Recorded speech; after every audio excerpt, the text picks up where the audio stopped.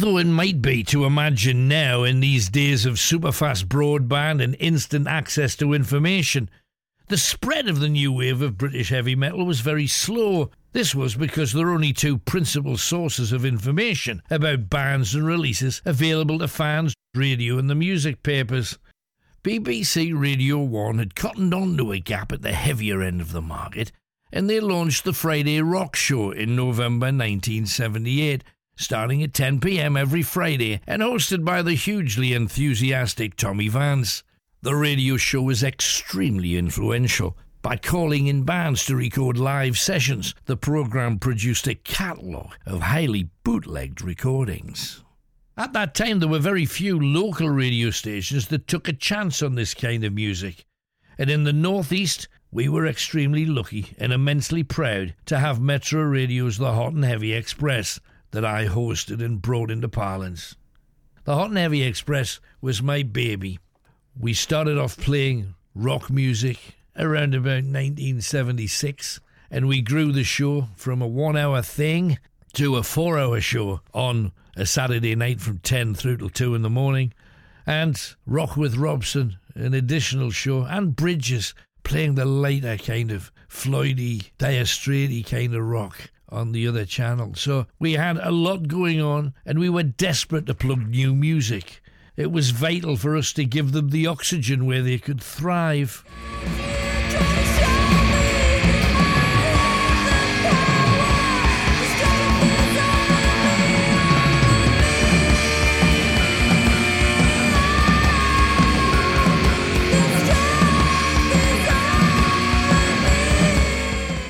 With the exception of 9-year-old Janie McKenzie, Bernadette Mooney was only one of 2 women to record for Neat Records with her band War Machine. At the time, there weren't many women on the scene, especially in the Northeast, but her aggression and ferocity shunned the perception that heavy metal is a man's game. Bernadette was not only an avid Hot and Heavy listener, but appeared on the show several times. Everybody used to listen to it who was into heavy metal, because Alan Robson was like the king of the radio show then, and if you got on his show you were like famous. When he heard our album, which I think Les sent him, he absolutely loved it, so he would play it every week, and on the nights that we knew we were going to get played, everybody used to sit around the radio waiting. Then Alan actually asked me if I would come in and host a couple of shows. Got on really well with Alan, and we did have quite a laugh, and he was always a gentleman, and he was really keen to push the band and get people to hear the music. Atomkraft's Demolition Man Tony Dolan also recalls being on the show. When we finished the recordings, they gave us a demo tape of the album and said, okay, we're going to drop you off at Metro Radio because you're interviewing with Alan Robson and he's going to play stuff from the album. And it was like, oh my God, Alan Robson, we're on the Hot and Heavy Express. And it was like, wow, somebody you listened to religiously back then, because other than Top of the Pops, or if you were lucky on the Old Grey Whistle test, the radio was Friday Rock Show with Tommy Vance, or the Metro's Hot and Heavy Express with Alan Robson. That was where we got all of our news on metal and what was happening and stuff like that. And so all of a sudden we were going to be interviewed by Alan Robson, and he was going to play our music on the radio. So it was like, oh my God, we have made it. We are Kiss. We are Kiss. Alongside radio, the other avenue for music news was the weekly music papers, the heaviest of which was Sounds, with Melody Maker, Record Mirror, and the New Musical Express all playing their part to varying degrees. Although it was Sounds who first noted the groundswell of hard rock and heavy metal bands, and its editor, Alan Lewis, who'd given a name to the movement, the new wave of British heavy metal. It wasn't a paper with any specific interest in the genre as such. Its aim was to cover music in its widest sense, thus maximising sales. Some of its writings and writers could be pretty hostile towards a form of music which, certainly back in the early 80s, was often seen as, at its best, a pointless noise, and at worst, the bastion of puerile, knuckle-dragging Neanderthal males. Certainly this seemed to be the NME's viewpoint. Sounds enlisted Northeast correspondent Ian Ravendale, who was working on Bedrock, a BBC Radio Newcastle production. Ravendale set to work on sharing with readers what was happening in the region. I did a lot of reviews of local bands because that's something we'd done on Bedrock, and I wanted to carry on doing that. And Jeff Barton was very supportive with that, and Sounds were actually covering more local music than the other four music magazines together. Jeff Barton sort of ran with it and turned it into his own, really, and got me to cover literally all of the Northeast rock bands. I suppose left to my own devices I probably wouldn't have covered them, but with Sounds being a rock paper, Jeff was very keen for me to do as much of that as possible, really, which I did.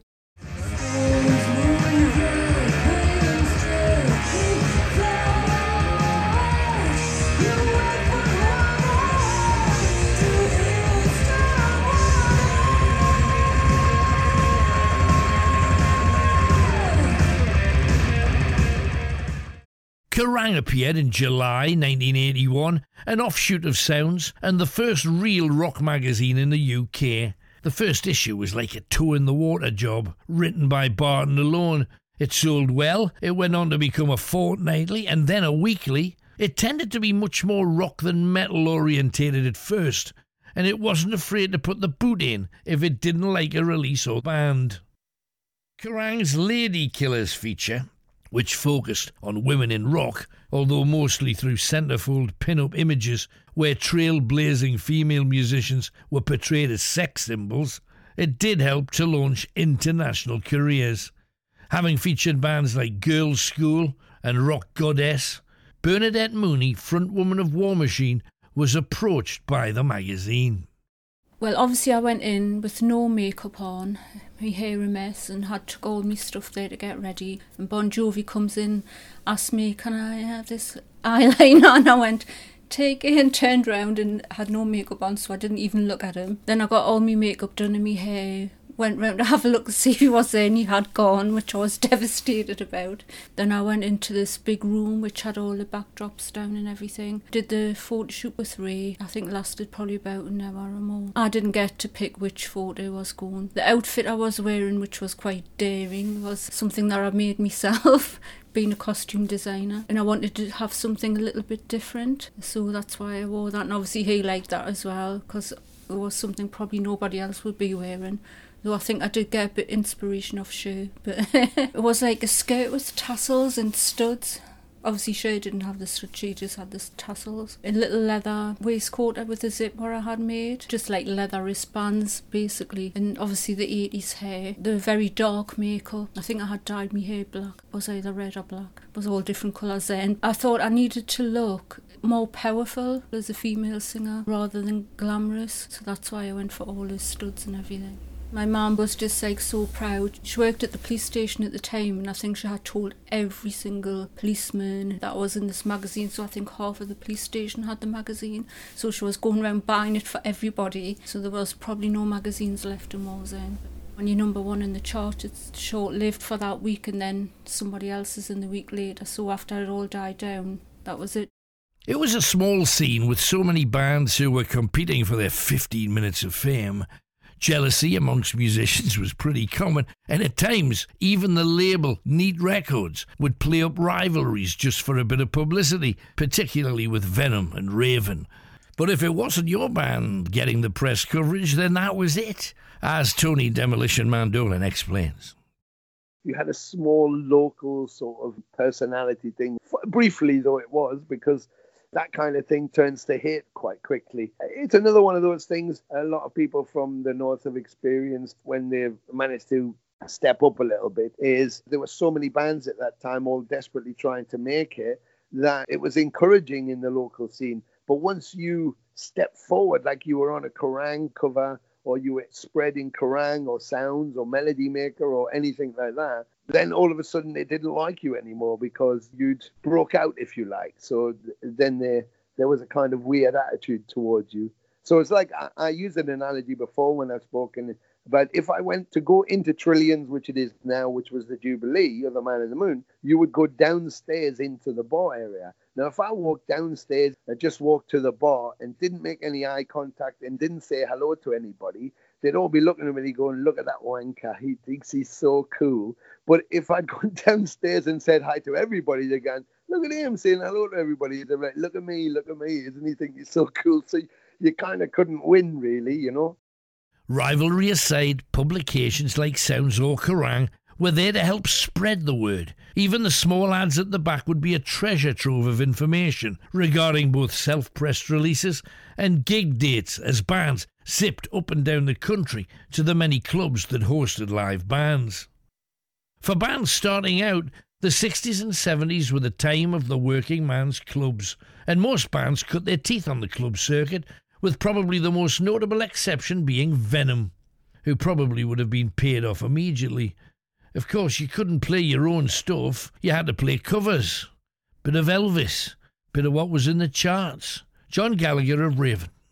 It was interesting, especially since a lot of the clubs were down in the southern end, so you'd be playing, New Bottle and Shotton Colliery and Easington Colliery and Sunderland and around that. Of course, when you're down there, if they found out you were from Newcastle, and here's the boys from Newcastle. So it was an education. We learned how to handle an audience that wasn't interested or were, violently opposed to you. And yeah, they try to change their attitude or you rile them up more. We went round and played this circuit. Now, previous to us, and we didn't know this for a long time, Judas Priest had played all the same clubs, and then Saxon played all the same clubs, and then we played all the same clubs. So it was a great way of earning your stripes, paying your dues, learning your trade. That was our apprenticeship, playing for them. And we played a show at the Westerhope Comrades Club, and we got paid off, which was like the badge of honour, because me mum and dad had been to a show with John Miles, who had a few hits in the 70s and ended up playing guitar with Tina Turner. But they went to see him and he got paid off. And there was a riot. The place went nuts because the committee didn't like you. You played 2 sets and after the first set they give you half the money and said, bye, get out, you're too loud or whatever.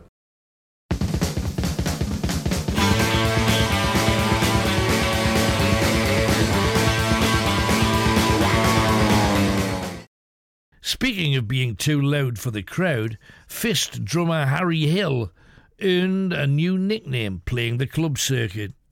We did a song in Fist called You'll Never Get Me Up in one of those, which was in about 1979, quite early for fast double bass drum stuff, but that was the way the song started, with this massive drum fill. And we were playing a club called South Shields Legion, which was a very popular rock club. As I started the song, which was the first song of the second set, I believe, there was a guy walking past with a tray of about 7 pints of lager on. He got the shock of his life, threw all the beer up in the air, it all came crashing down on his head and everybody else. And he said in a wonderful Geordie twang, bloody hell, that was like Hiroshima going off. And that's where the nickname Harry Hiroshima Hill came from. When we did go to Workmen's Club, it wasn't as the working man's night, it was as a rock night. It's like Ashington would be a rock night, but obviously there was a lot of men there who were just going in for their pint after work and whatsoever other Saturday night, so they would be expecting a club band on, and then Steve would roll up with his Marshall stack and him and Les would blast the place down. They'd be going, oh my god, what's this noise? And then I would get thrown out the bar because I was a female, which meant I couldn't do any sound checks or anything. If I walked in, the whole room would go quiet and they all would look at me to say, my god, there's a woman in the bar. You were only allowed if you were the barmaid, sort of thing. But obviously I took no notice and still went in anyway.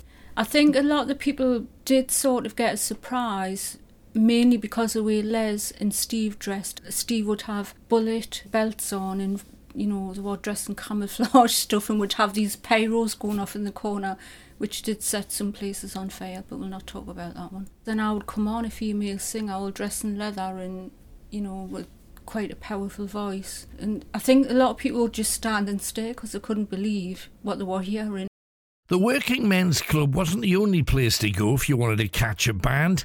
Tyneside was on the map, and a whole host of mind-blowing, face-melting acts stopped off in Newcastle to take the stage of one or more of our great venues. The biggest at the time was the City Hall. I would promote a lot of shows at the City Hall. Sometimes I would set them up, hire them, pay them, And it was a scary time. You could make a lot of money, you could lose a lot of money if you chose badly. On one occasion with Motorhead, I went there with my little Uher tape recorder, which allowed you 15 minutes of speech. Then you had to pull the tape off it, turn it over, and record on the other side. Ridiculous in comparison to the technology we have today. But as soon as I started, Lemmy, and particularly Filthy Phil, the drummer, started effing and blinding. And I said, hey guys, if I'm going to put this interview out, because I wanted to help them, loved the band, if I'm going to put this interview out, please keep the language down. So they did for about a sentence, and then they were back to the F and this and F and that. So I says, hey, look, about the language, it takes forever to edit, because you used to do that back in the day with a razor blade, and you had to cut the tape and stick it and glue it all together again. So I said, hey, please, just don't do that, and we'll talk about anything you like, just none of the swearing. Well, they kept swearing, so I says, lads, it's been great, have a good gig tonight. I got up, packed my kit away, and I started to walk out. And the drummer says, where the F do you think you're going? And I said, I'm going to put this back to the radio station, and I'm coming to watch you in the gig. And he got up and he wouldn't let me leave. And then we started fighting, and Lemmy got involved, and he got punched by me. And he punched me, and Filthy Phil Taylor and I were rolling around the floor. And eventually some of his ribs were broken in the tussle. My nose was broken, and one of my fingers was dislocated. So I ended up at hospital. He ended up at hospital. The gig got cancelled. Nightmare.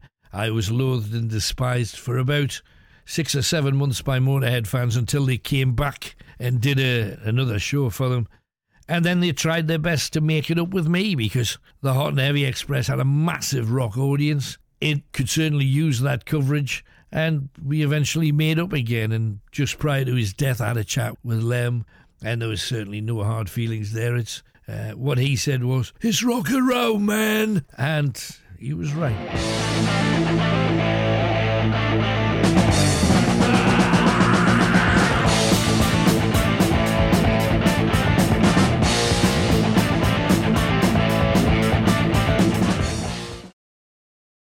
Friday and Saturday nights were made for the legendary Mayfair. It opened on Newgate Street on the 12th of September 1961 as a ballroom used for formal dances, mostly on Saturday nights, and then it hired out to promoters. The Mayfair most famously was the site of Led Zeppelin's debut UK show. Having been billed as the Yardbirds, Jimmy Page's band had already split by the time the gig rolled around, and to fulfil the commitment, he drafted in Robert Plant, John Bonham and John Paul Jones, calling the new lineup the New Yardbirds, much to the disappointment of the audience. It quickly became one of Europe's best rock clubs, evenings filled with legendary acts taking to the famous stage. Black Sabbath, Deep Purple, Slade, The Sweet, Ted Nugent, AC/DC, Thin Lizzy. Name any classic rock act, they were guaranteed to have played Newcastle's legendary Mayfair. I was at pretty much every one of the early gigs, and once I got on the radio, I was invited down every time a band was on there. I even did some DJing at the Mayfair for a while, trying to build new bands from abroad like Y&T, one of our pet bands. Once I was considerably drunk and I was lying on the floor, but as you do, you're chilling. Wizzard were playing, of all bands. Wizzard were on, but there was a good rock band in support, so I'd come down to see them. When Wizzard was on, I decided I would become mortally drunk, as all my friends did too if they hadn't pulled within the first hour. And this bouncer came and said, get up. I tried to get up, but my head seemed stuck to the floor. So he said, get up. So he encouraged me, which meant he kicked me in the stomach and tried to pull me off the floor. He couldn't do it because my hair, very, very long down to the waist, was stuck on some bubble gum. So he got his penknife out and just hacked the hair off, picked me up, carried me outside and hurled me on the pavement. And the following day, half my long hair was gone. It was down to my waist on one side. It was about 2 inches long on the other.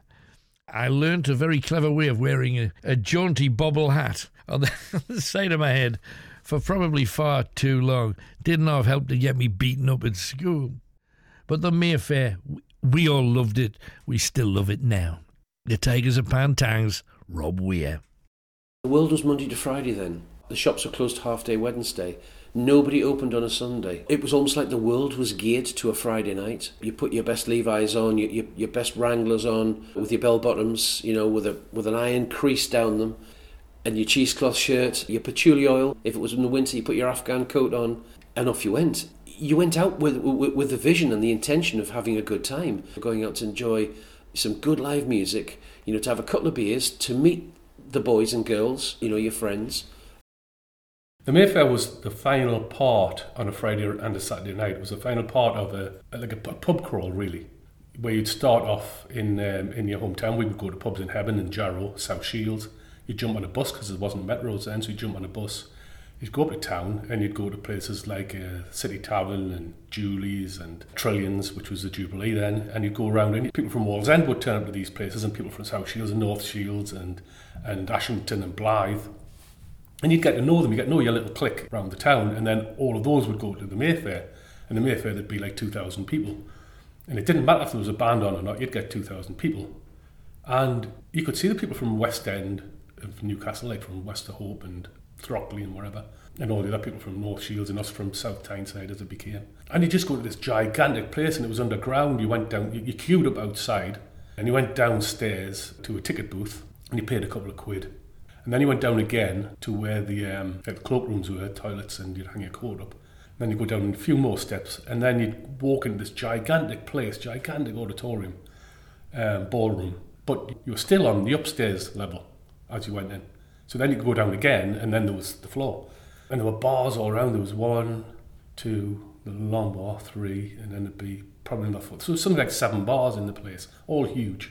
And huge tables and round tables, big dance floor in the middle. And this stage off to the side, which you could look down on from above, and the stage would have a DJ on it. And the DJ was playing this stuff that you'd heard, the Sabbath stuff, the Led Zeppelin stuff. They would be playing other stuff from bands like Journey and Foreigner and Heart. And every week they had some new American stuff would be playing. And at the time it was predominantly rock, I would say. The heaviest metal would be Motorhead, Judas Priest, obviously, again, Black Sabbath. But they were always introducing new stuff.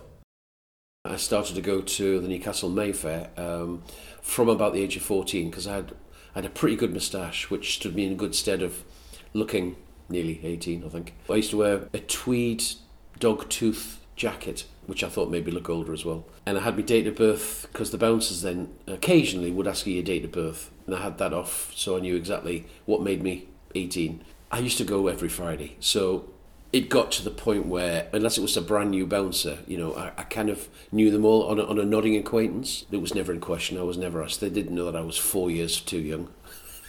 Although on my 18th birthday, I didn't actually go in and say to them, I'm 18. I thought, no, that gives the game away. Just shut up. Just you've managed to pull the wool for so long. I remember AC/DC as well when there was a fire. It would have been something on the BBC News at like 6 o'clock saying that there had been a gigantic fire and that there was a good chance that the gig was going to be called off. Because the Mayfair was so low, I think it was originally a car park. It was intended as a car park, like an underground car park for the offices above and the shops and everything that was above.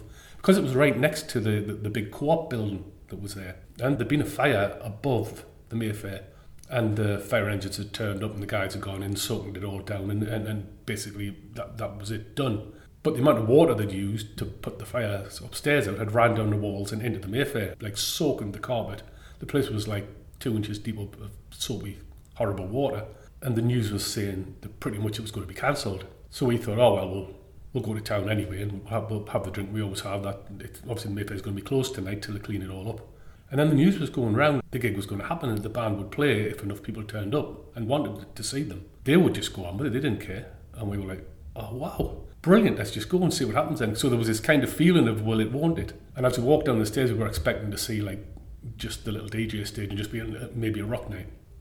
The whole stage was there, the massive PA stacks, all the big backline, the huge drum kit. It was all there. We were just thinking, well, they were obviously going to play. I'm pretty sure they played 2 nights in a row. The place was just like a mud pit. It was incredible. But again, you never forget that. Sadly, the Mayfair closed in August 1999 to make room for what is now the Gate. The Evening Chronicle reported, the Mayfair is closing to make way for a new £50 million development. The site will be turned into a multiplex cinema, restaurants, shops and a family entertainment complex. Demolition is set to start in September. The article stated that on August 21st, 5,000 rockers flocked to the emotional final night. To call it a scene would be doing it a gross injustice. The Mayfair's profile grew nationally and it became probably one of the most famous clubs in the UK. A place where people could meet up, listen to bands and maybe form bands themselves. And like the city's other venues, it played a massive part in the development of heavy metal on Tyneside.